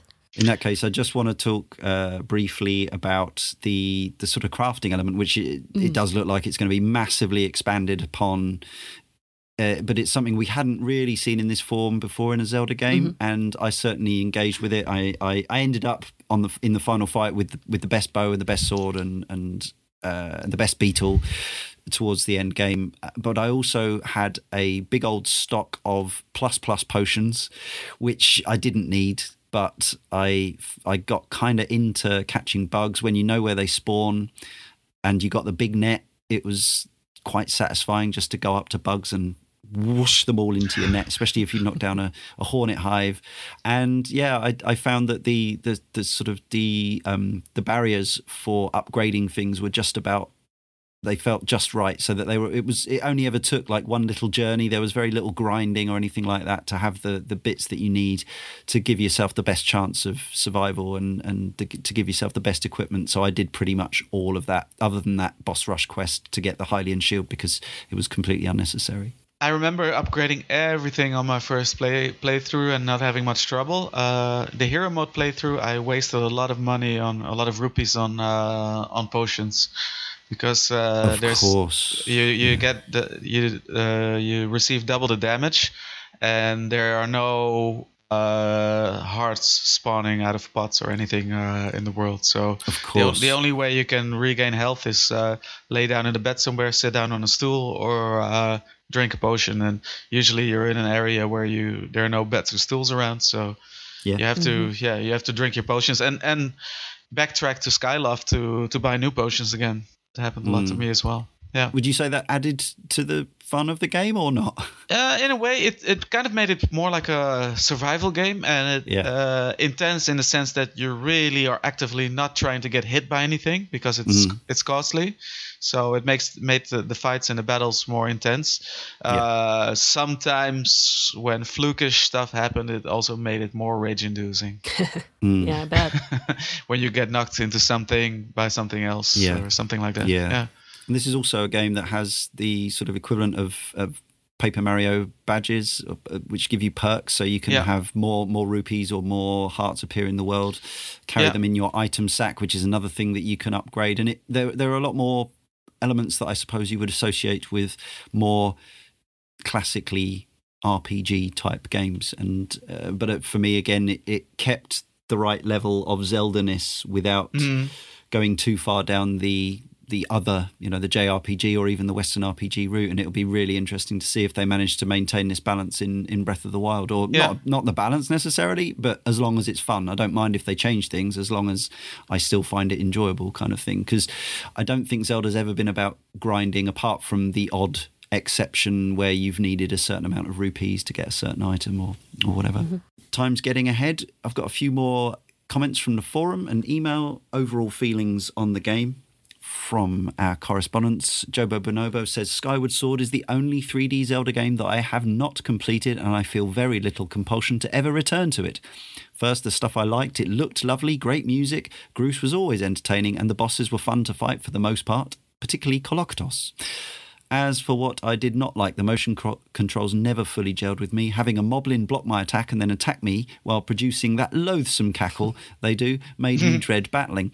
The game takes forever to get going, and even opening a dungeon has you do a ridiculous amount of fetch quests beforehand that my enthusiasm for getting into the dungeon was drained out of me.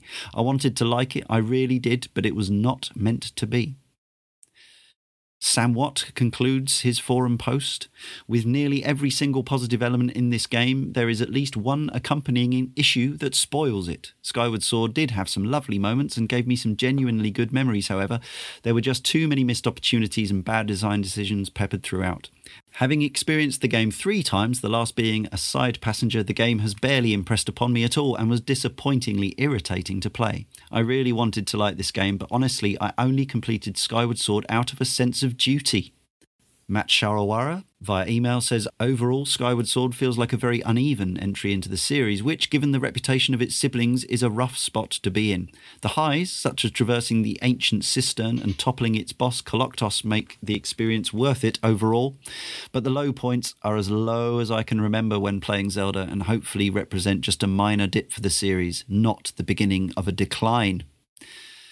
David Parkinson, also via email, that's to podcast@cananrinse.com.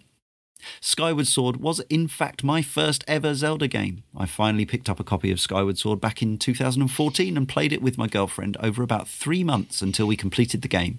And despite the occasional Wiimote controller issue, I absolutely loved every second of it.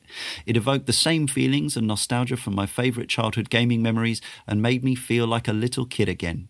This epic adventure, the discovery, the cinematic directing style, the puzzles, the floating island hub world, the characters, the music, I just love it all and consider it to be among my all-time favourite games. Hooray for David Parkinson's positive experience.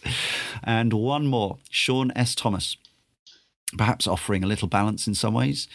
I've had 2 very different experiences with Skyward Sword. My first playthrough left me somewhat underwhelmed. The game mechanics felt antiquated and returning to the same few areas grew tiresome.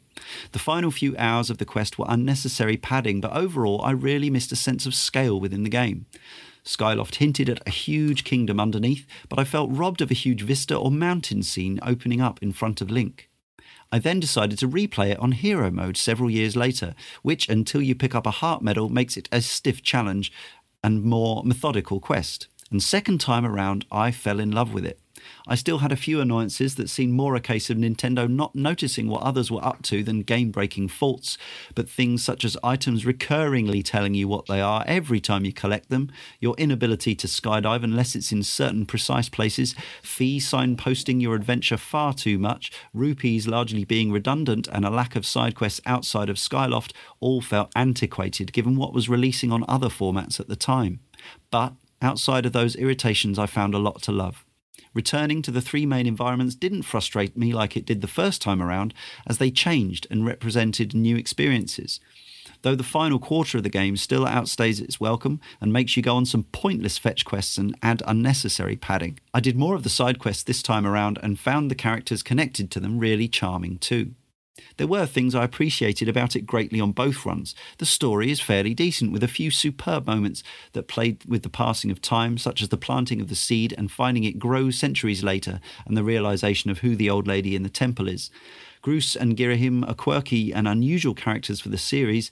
The end act is brutally emotional. I was sad to see certain companions depart, and that sense of loss is now amplified further by Iwata's name appearing at the very end. Skyward Sword perfects the 3D Zelda series started by Ocarina of Time in a wealth of ways and gave the Wii the swan song it merited. But there were also many signs here that Link needed to move on. Thank you, everybody, for all your correspondence featured throughout. We also have our brief, pithy 3-word reviews from Twitter @CananRinse. So, Jacob says, accuracy ruins combat. Gaio Pinto, calibrating Wii Motion Plus. Mart Naders, stupid bomb bowling. Adam Capone says, hand-holding simulator. Emmanuel Onslaught says, just couldn't finish. Gustav Dahl says, Groose is awesome. Play critically. Legend of Groose. Ashley Johnson, wonderfully unexpected water. Wayne Michael says, wonderful yet flawed. The Norman Nerd says, motion done right. Craig McAdam, last week classic. And finally, Francesco, prequel, experiment, masterpiece. Wow, what a spread. So, how do we summarize? I haven't even decided which order we're going to go in, but let's start with former Nintendo employee Mikhail Kroder.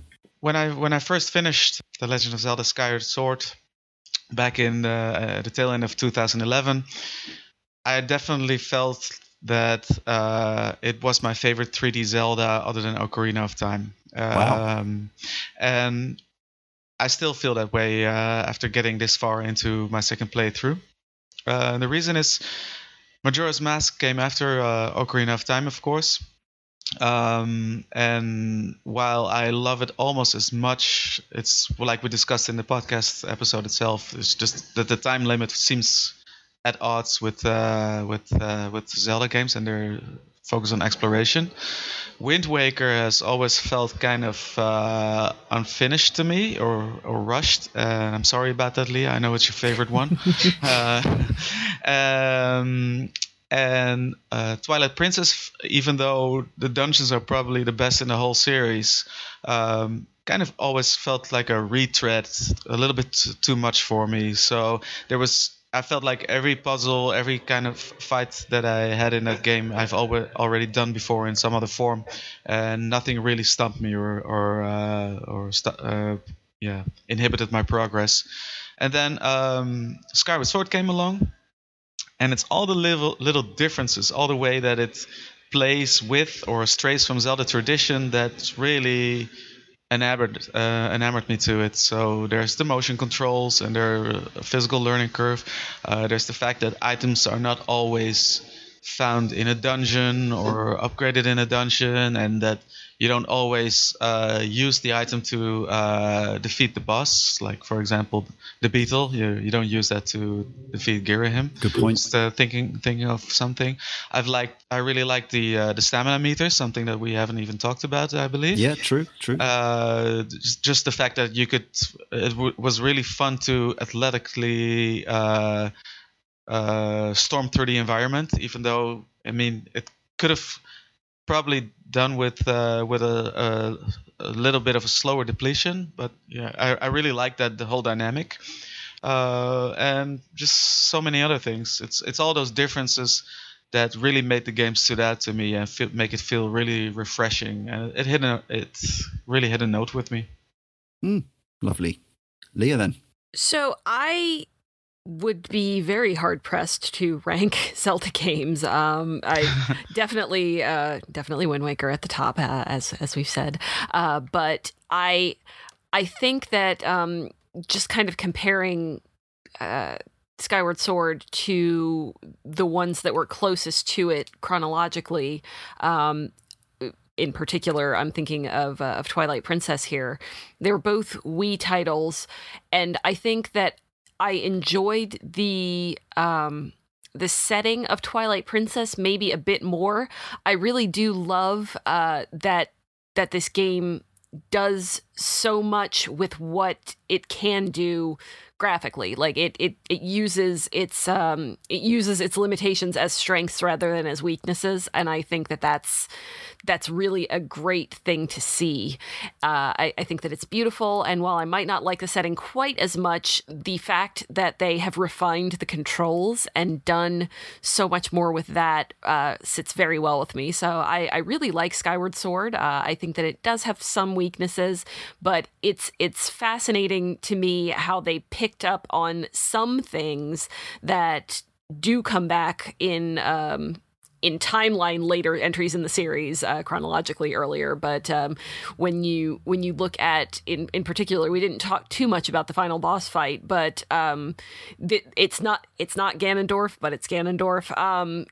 And just seeing that and kind of having them tie in this explanation that I think actually works pretty well as to why this character keeps coming back is I really liked that. I liked that story-wise, and I found that to be a real strength of this game. And I mean, there's some things that don't quite fit. Now that we've done the Minish Cap podcast, it really bothers me that he's still got the green hat. I wasn't even thinking about that before, so thanks for that, I guess. Yeah. Retcon. Yeah. But I really liked what they did. It might not be perfect. It might not have everything I would have wanted, but I thought that overall it was a success, and I enjoyed playing it.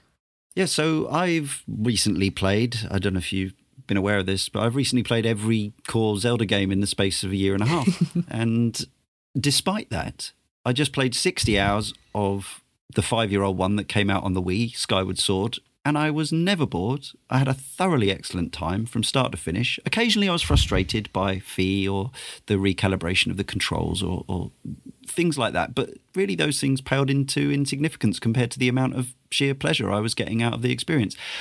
I would say that there are still other games in the series which I am more emotionally attached to for whatever reason. Often it's atmosphere. I think that Majora's Mask has a really special vibe, and I'm very fond of the Twilight Princess's particular, just its atmosphere, its overall palette, literal and metaphorical.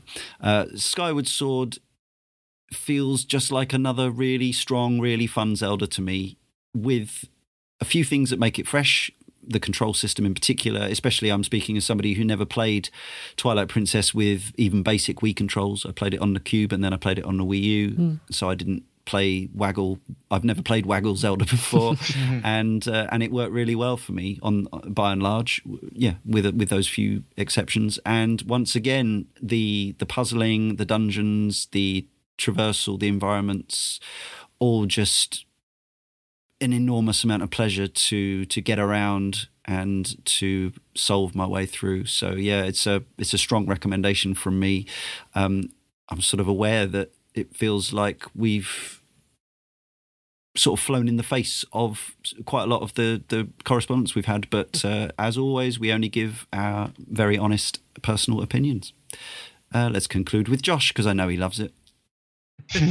So, when I originally completed Skyward Sword, I had considered the idea that this was my favourite entry in the series.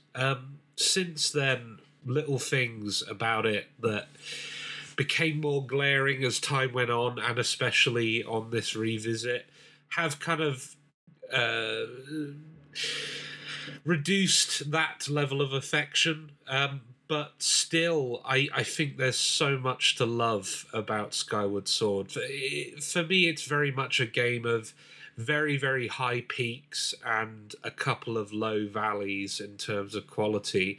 I think the aesthetic, the art direction is really strong, amongst the strongest in the whole series. I just adore the soundtrack. I think the music is exceptional, and if you don't play the game, I'd recommend just getting the soundtrack on its own, because I think it stands alone as a piece of music. It's fantastic, and all the characters are full of charisma and energy. I really love Groose. Groose is just amazing. He's the best person ever. I'm exaggerating, but I found all the characters really compelling, and just some really great temple designs. It's a shame about Fee's condescension. It really, really bothered me this time round, but overall I would take a game with really big positives and a few major flaws over the kind of tepid experience I had with Phantom Hourglass, which never irritated me as much, but never wowed me as much either. Thank you, everybody. So it does just remain for me, Leon, to thank Josh, Leah, Mikhail, as well as our correspondents, our editor, Jay, and of course to all of you for listening. Just one Zelda to go, A Link Between Worlds, Triforce of the Gods 2, in about a month's time, when many of you will be enjoying Breath of the Wild on Wii U or Switch. Looking forward to that. But next time, in issue 258, the Cane and Rinse panel is joined by development team The Working Parts as we dissect their Sunken Forest Frog adventure, They Breathe.